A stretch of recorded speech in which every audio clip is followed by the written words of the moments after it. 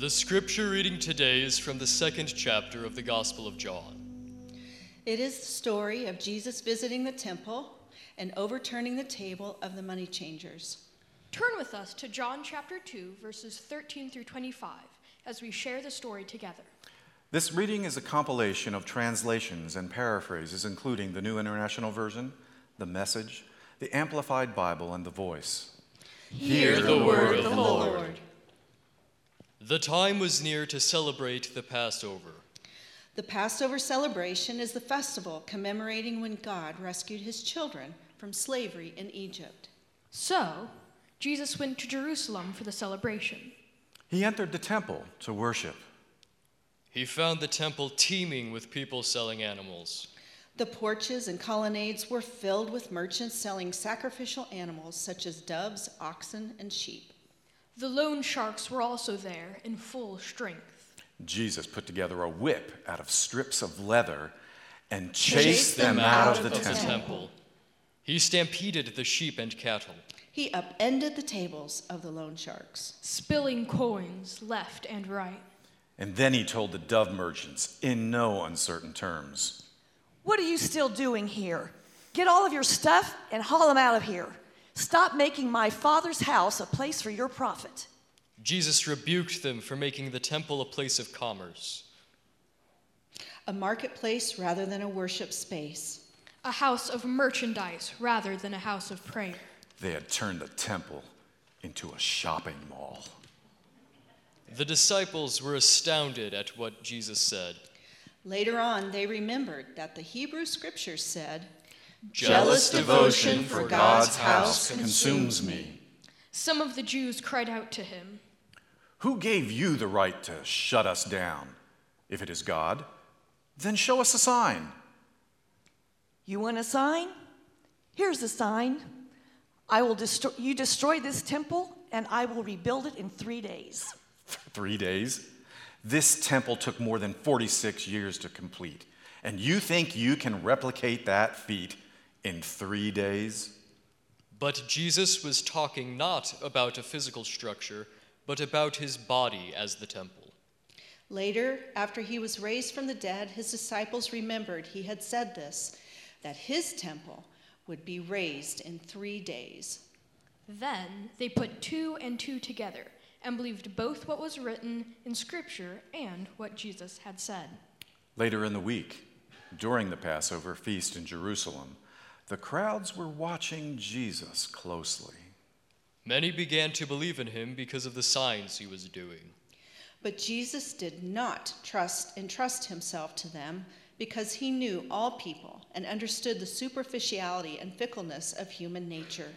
He didn't need anyone to prove to him the character of humanity.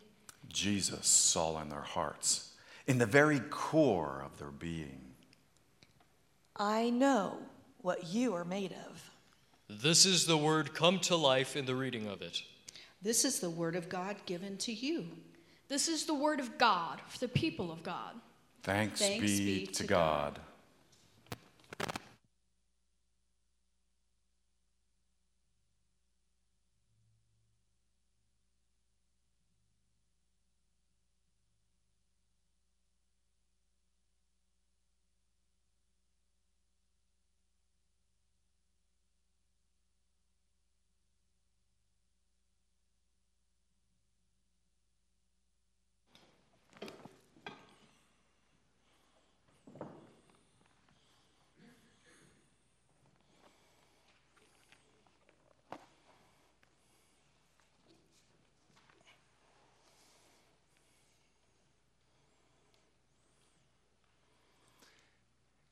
It's the most out of place, out of character story in all of the Gospels.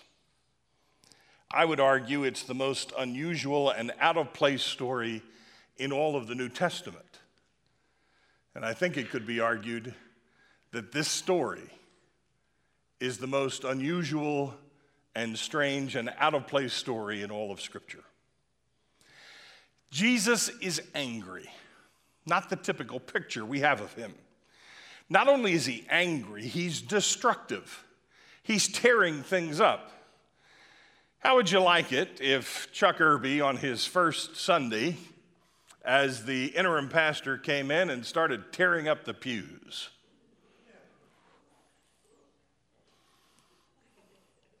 Try that one next Sunday, will you? How about if he got out a whip and made some whip and cords and started pounding on Doug and Brandon? Jesus is angry here, and everything he seems to do is out of context. It's out of control. I wouldn't be the only parent here that thinks that what he's basically doing is throwing a tantrum. And he's angry. Doesn't fit the picture we have of Jesus, does it? This is not gentle Jesus, meek and mild. This is Jesus who's angry. It's a side of God that we don't like to talk about. And frankly, preachers don't like to preach about. We'd like to preach about the God who loves everybody and everything's fine and he forgives everyone and everybody's okay and are you okay and everything's fine and God loves you and so do I.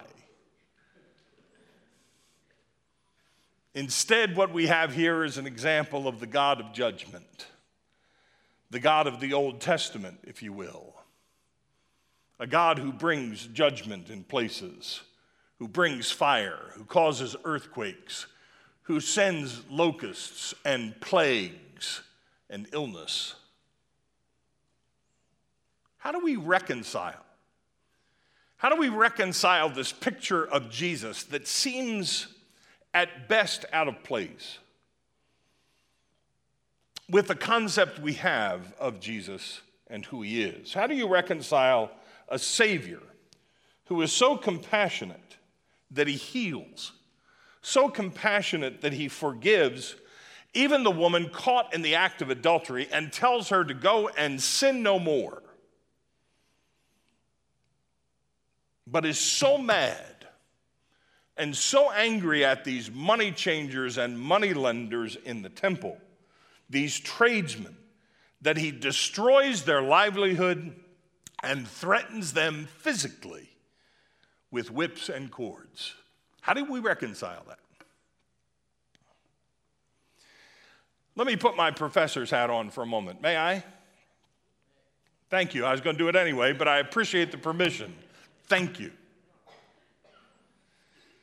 Learning how to decipher Scripture, to study Scripture, to understand it, to interpret the Scripture properly, to apply those teachings correctly, is an incredibly rewarding yet challenging activity.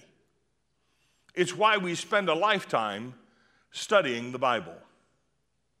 For instance, there are some who have interpreted this particular text in a very literal way. And as such, they have adopted their leadership style to reflect what Jesus does here in verses 13 to 25. Imagine a church leader who is always angry and is always on the prowl. And we have pastors doing that very same thing. And we have lay people doing that very same thing. It's okay, you can amen this. Everybody knows it. We just don't talk about it.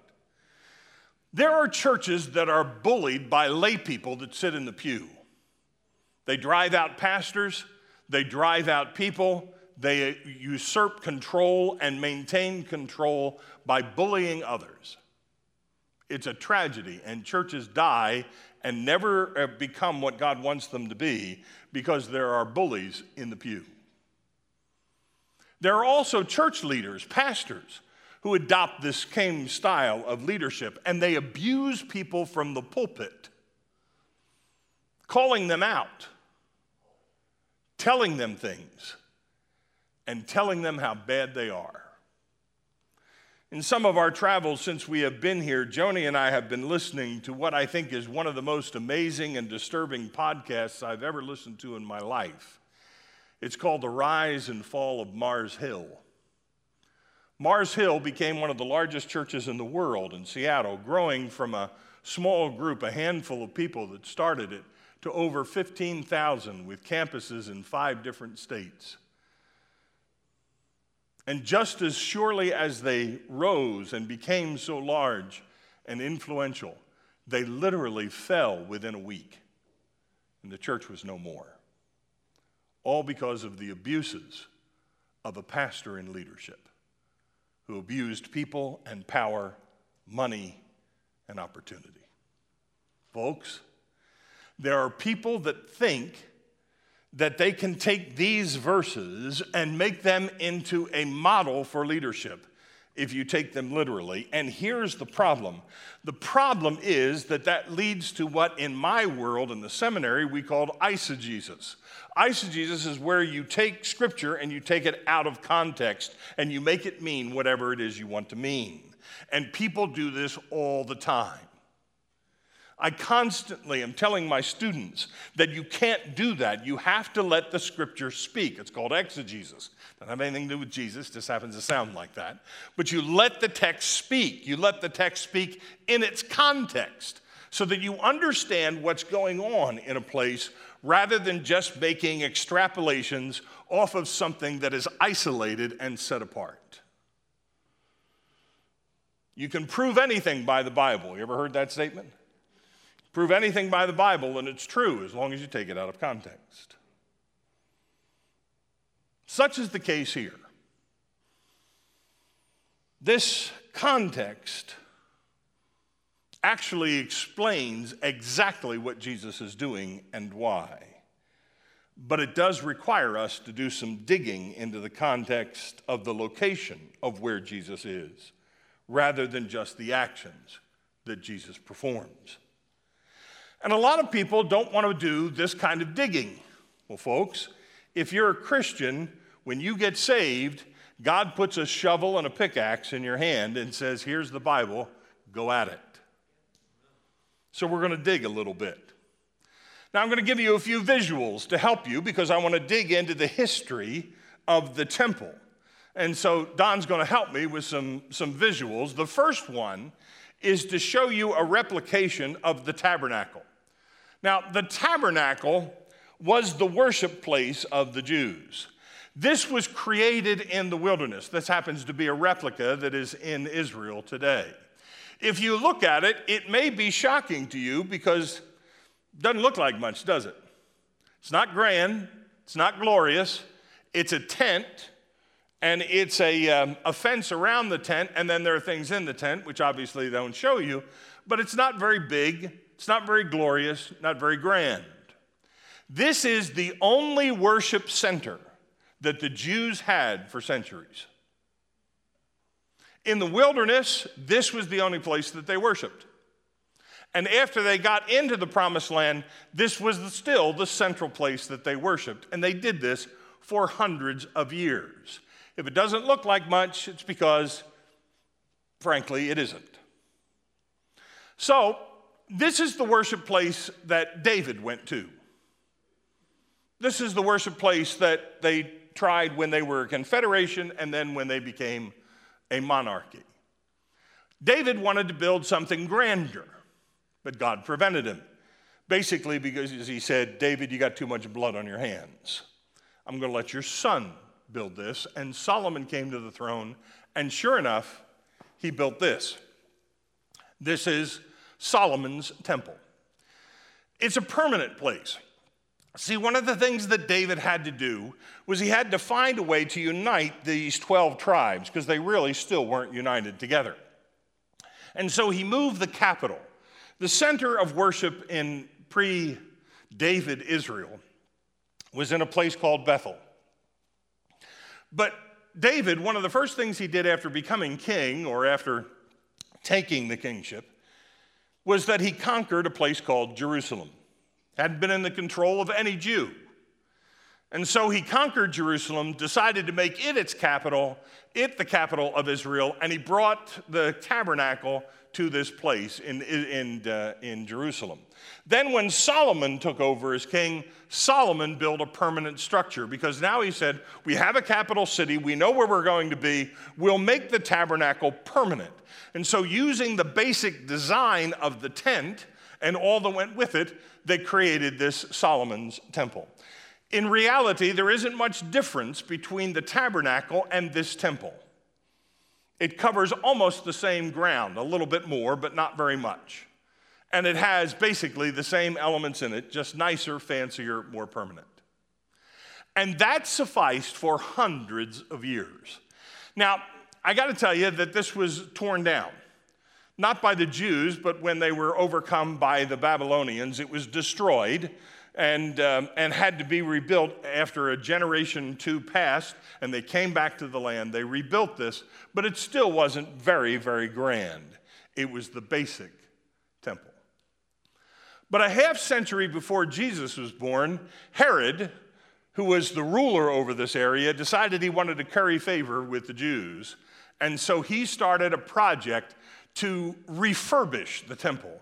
He didn't tear it down, he just actually built it up better. It took him, as the scripture says, 46 years to do this layout. 46 years to do this. I don't know if any of you have been to Washington, D.C. and been to the National Cathedral.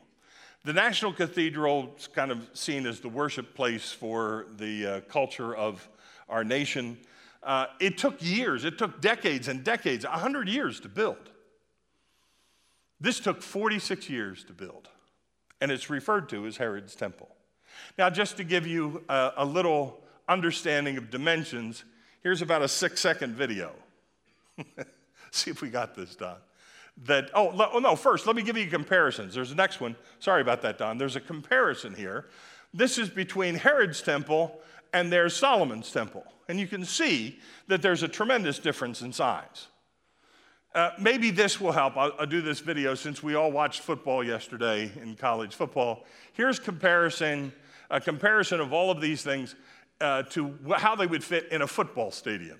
Don?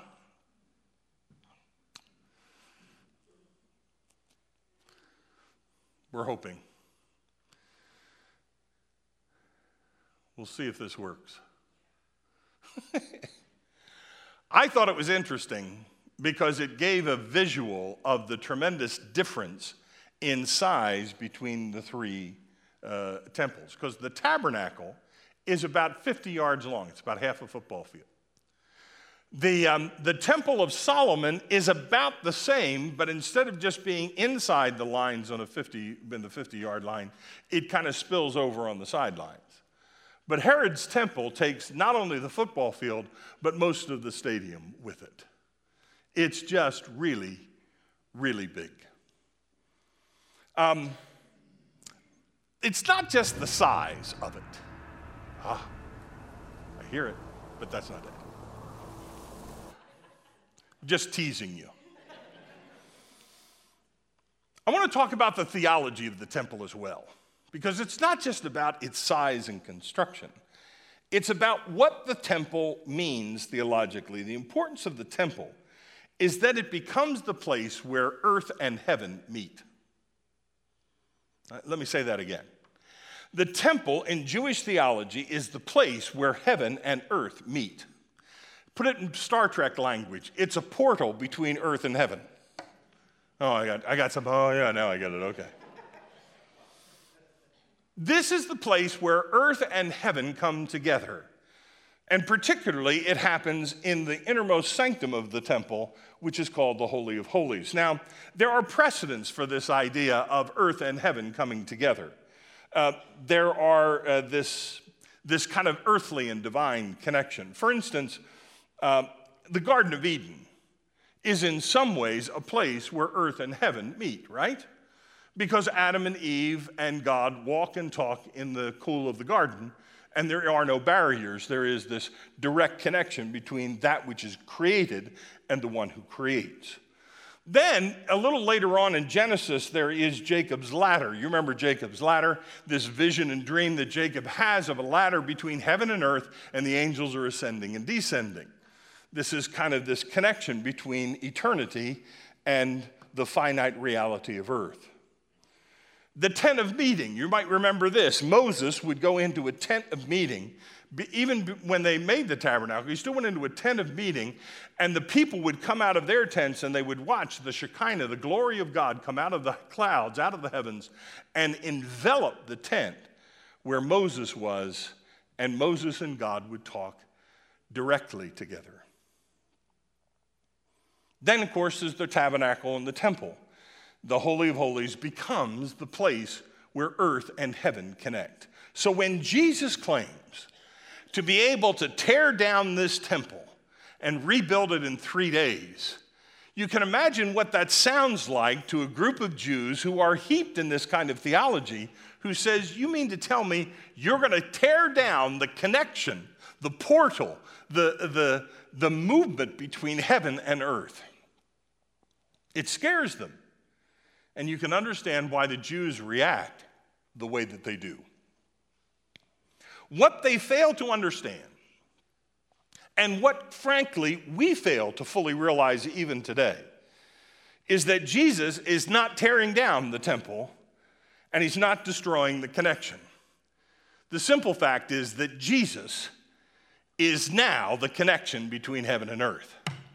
Come on, that's a good one.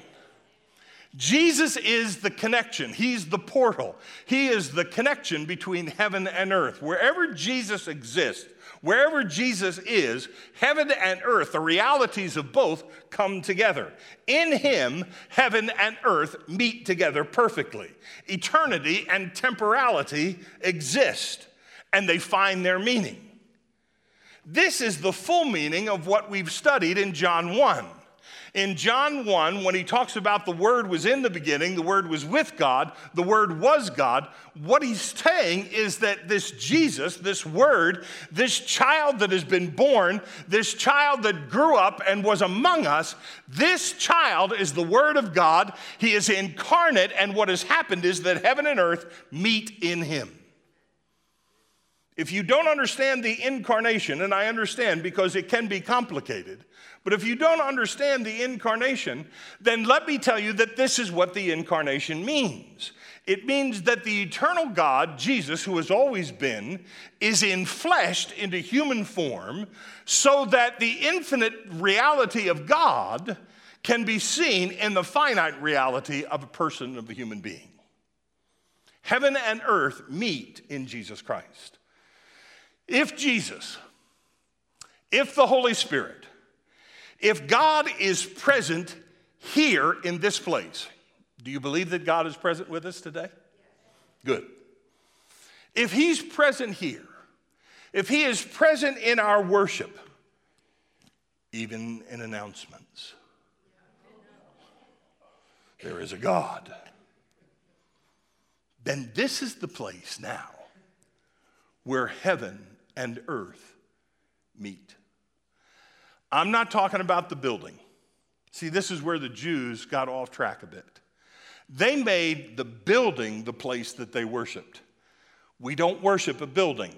This is a functional movement of brick and mortar that we use. What makes it holy, or what makes the gathering grounds holy, or a Sunday school classroom, or the youth room, or the fellowship hall, or the offices, what makes any part of this building holy is not that we have said nobody can do anything there. It's that we meet God in these places. And when Jesus is present among us, both heaven and earth are formally and fully come together. And because an encounter with Jesus, as we started out these 7 weeks together, because an encounter with Jesus always creates transformation in us, then every time we gather for worship together, guess what? It's a new year. It's a new day. It's a new week. It's a new experience. It's new life. I proclaim that in 2022, every Sunday will be New Year's. I love proclaiming things I don't have to be here to do.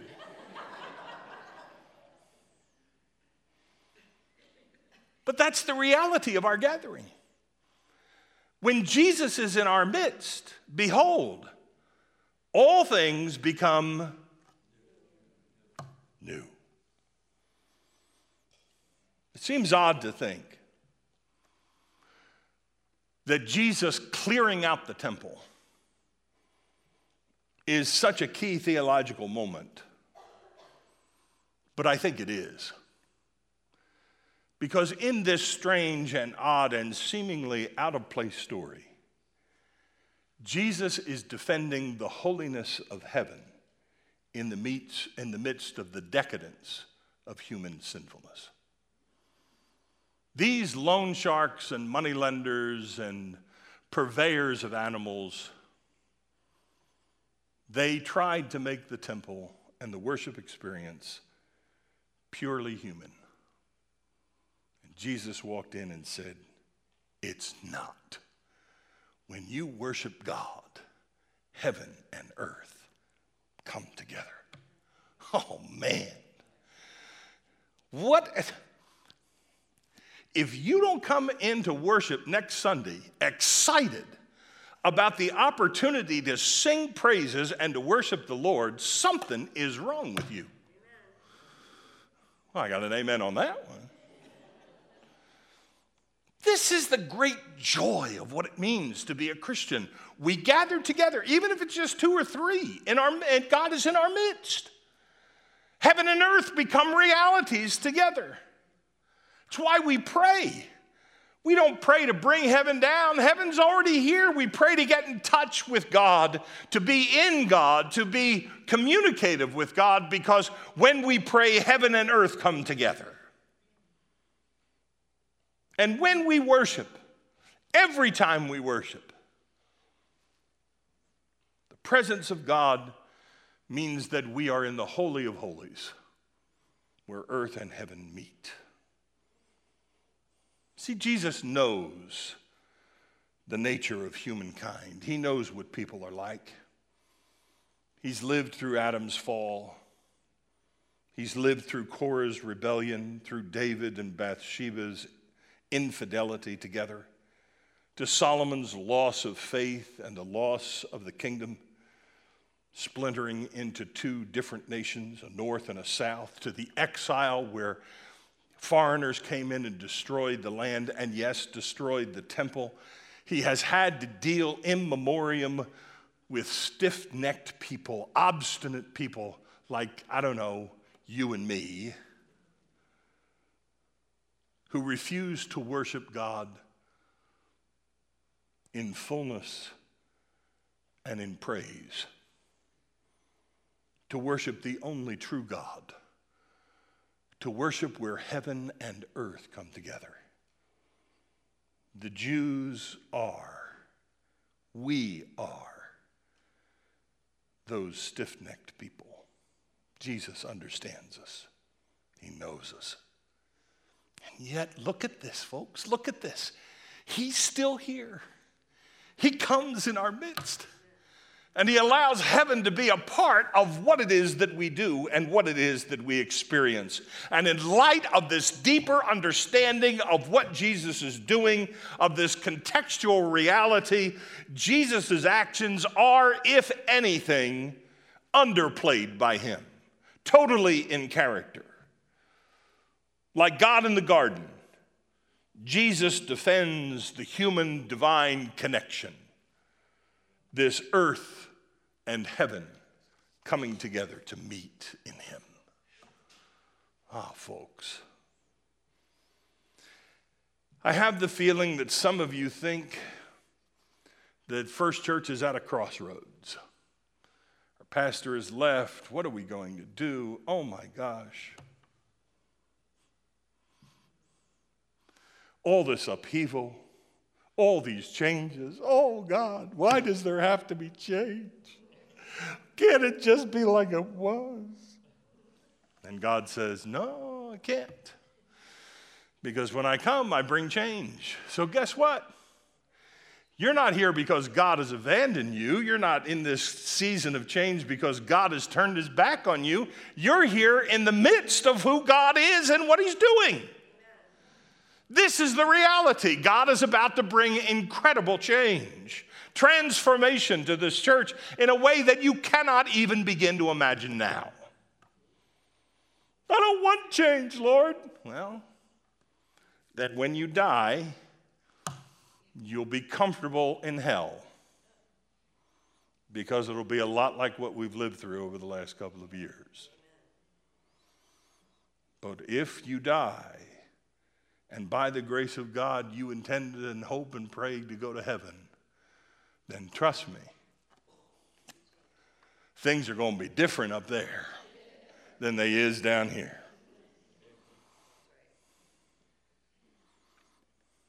This is not just a new year.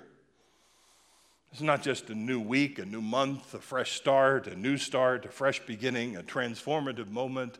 No, this is the reality that God is in our midst, and heaven and earth are being experienced in this place. I've seen that. I've experienced that here. In the incredible worship that Brandon leads, in the marvelous leadership that Doug gives, in the incredible children's program that Mindy takes part of, I've seen the dynamic of heaven and earth meeting when this church gathers together. I think you are in for a grand ride, because God does not disturb things that he does not want to grow and become. And I believe this church is a place where such things not only are done, but will continue to be done.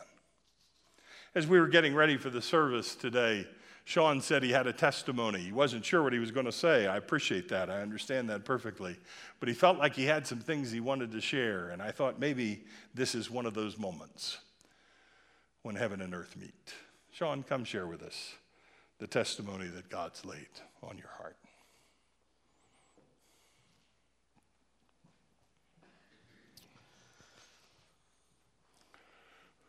The beginning of this will sound like a testimony of me and my family, but I want you to have ears to hear that this is a testimony about you. Some of you might know from online or talking to us recently that our dog, Chico, has been having horrible grand mal seizures. And that comes down a long line of about 6 to 7 months. My dog, he's about 8 years old. He's a full-bred golden retriever, so everyone wants to say he's the poster child for being epileptic. This is the first he's had seizures ever. But prior to this, for 6 months, he has lost 20 pounds and has thrown up, had diarrhea, and all what the issues that go along with that, that we've been dealing with, and now the seizures have started. Ugly seizures. I've never experienced seizures like this, even with people. It looks like he's dying every time. The calls I get from my wife when it happens, the racing to drive home through traffic, the agony and anxiety that fills my heart and my head and my body through this entire process. Through it all, it has given me a heart to think about other people experiencing something like this, like a child or a family member of a hardship. So it's opened my eyes to that. But that's not what this testimony is about. But I've been trying to tune into God and to know in all this agony, the victory I want to give is to praise Jesus, even in the valley I'm in. And this valley I'm in, I'm on fire. I'm in a fire.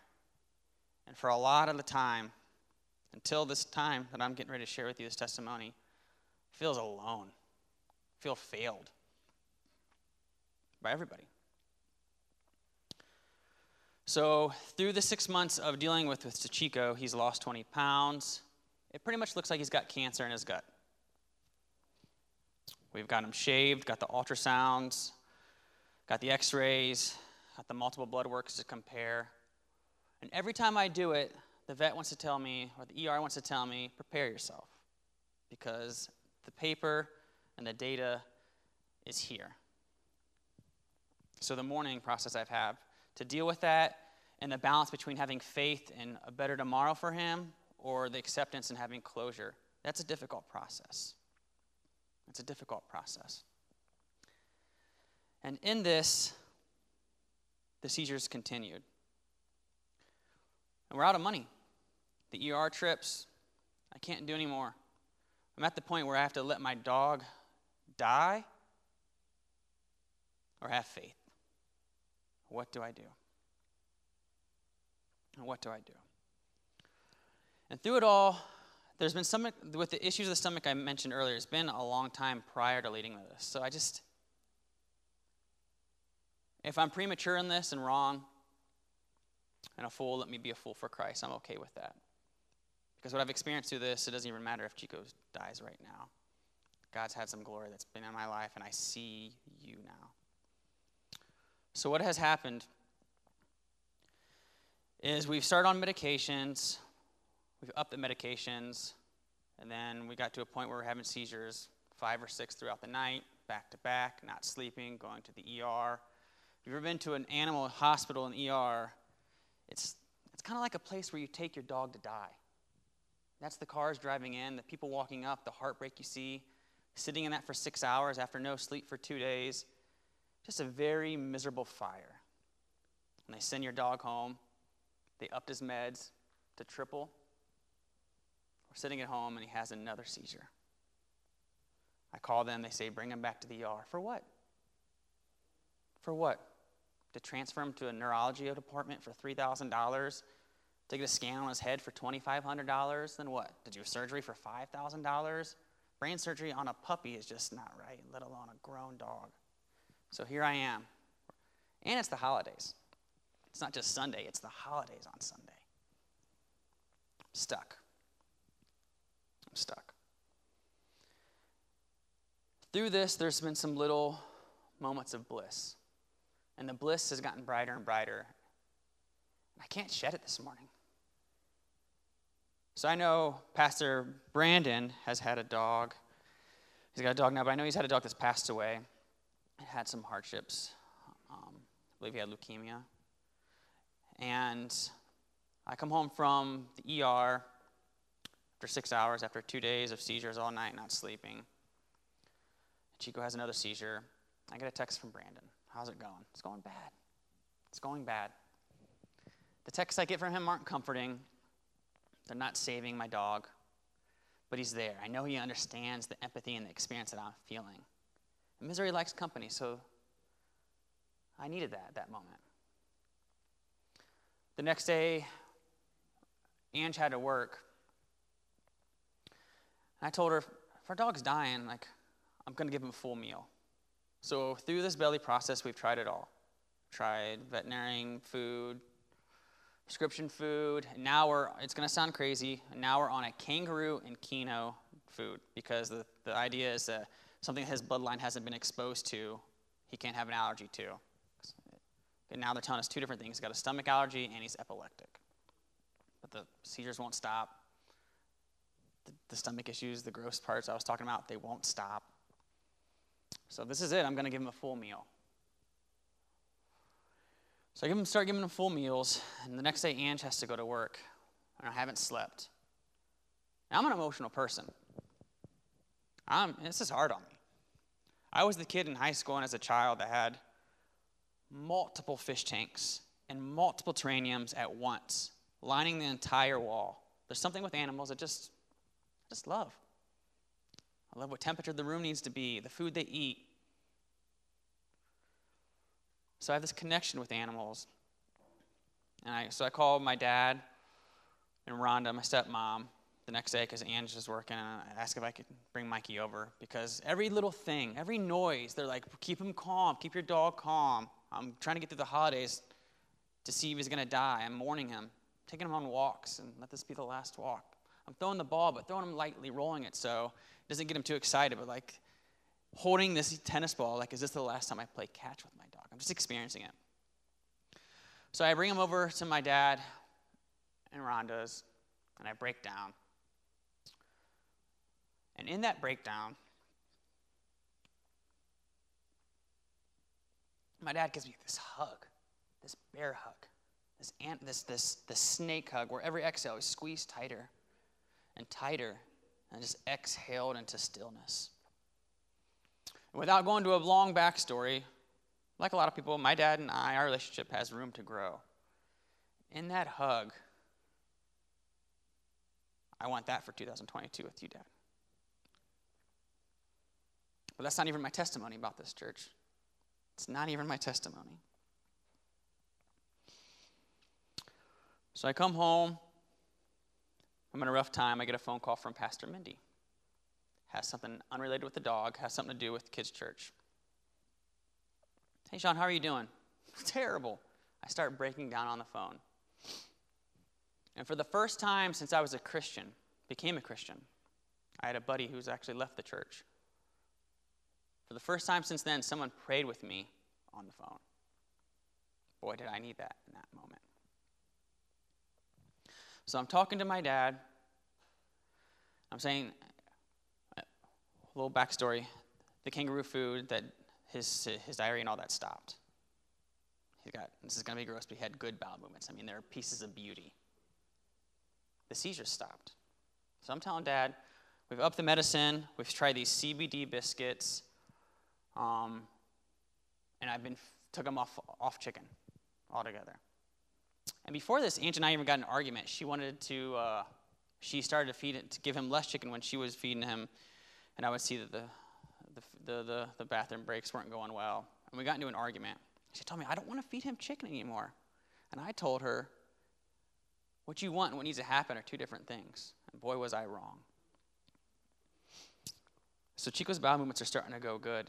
And she asks me what about this medication for bacteria? And I said, I'll wean it off of him. It'd be the best way. And I start walking the dog, and I hear the same conversation, almost like she said about the chicken. And I realize I saw my wife in a different light. She has never led me wrong. Her voice of reason has been a voice of truth since I was in college. And in college, I had some rough times. I just realized that I can trust everything she says. So he stopped those medicines. And the seizure stopped as well again. I tell Dad, I'm doing these things are happening, and the seizure stopped. And he goes, well, you're forgetting one thing. Prayer. We're all praying for you. And here I am thinking about it's this, or this, but I think the prayer might have something to do with it as well. Online, everything everybody's doing for. And in the midst of this, I just see the church reaching out to me and giving hope, giving love, and giving life. And what I needed that in my heart comes from you guys. And it's singing to me today that it doesn't matter who's up here, who's been up here, and who's coming. What matters is you. The power you have. My friends outside of the church are texting me, what are you doing for New Year's Eve? What are we wearing? What are you going to... I don't care about any of that. People from church are saying, how's Chico? How can we pray for you? Let me pray for you. That's the difference. So I see you, and I thank you. And I look forward to seeing more and growing with you through this year. I just think of this church. This morning I'm looking at these stained glasses. In the beginning was the Word, and the Word was with God, and the Word was God. And the waters are receding, and we are on dry land.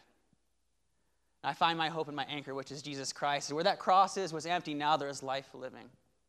So anything that happens on these things in my life, this fire that I'm in, I'm okay with that because I have you and I have Christ. And I know a lot of you are in a fire. I know a lot of you might need a miracle. There's miracles to be had, and Jesus stands within that fire. I just wanted to share that with you, and thank you at the same time for my family to you.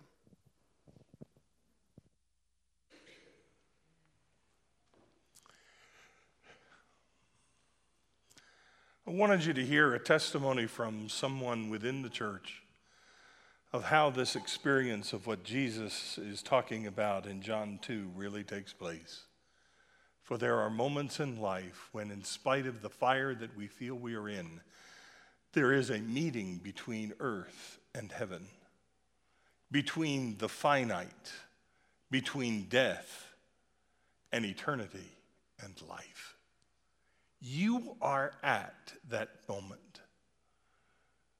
And I think it is the most exciting place to be. Doesn't always feel like it. Ain't amen on that one.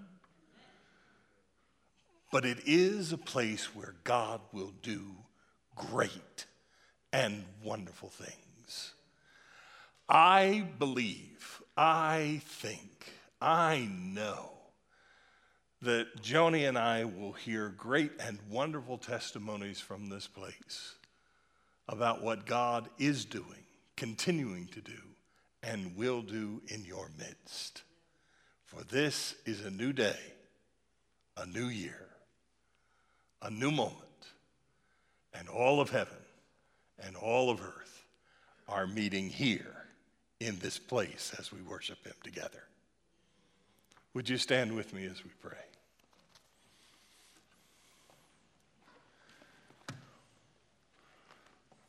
Our Father and our God, be among us. Make your presence known in such a way that we will never again doubt that you are here and that you meet us where we are and that your reality, your presence is in this place. In Jesus' name, amen.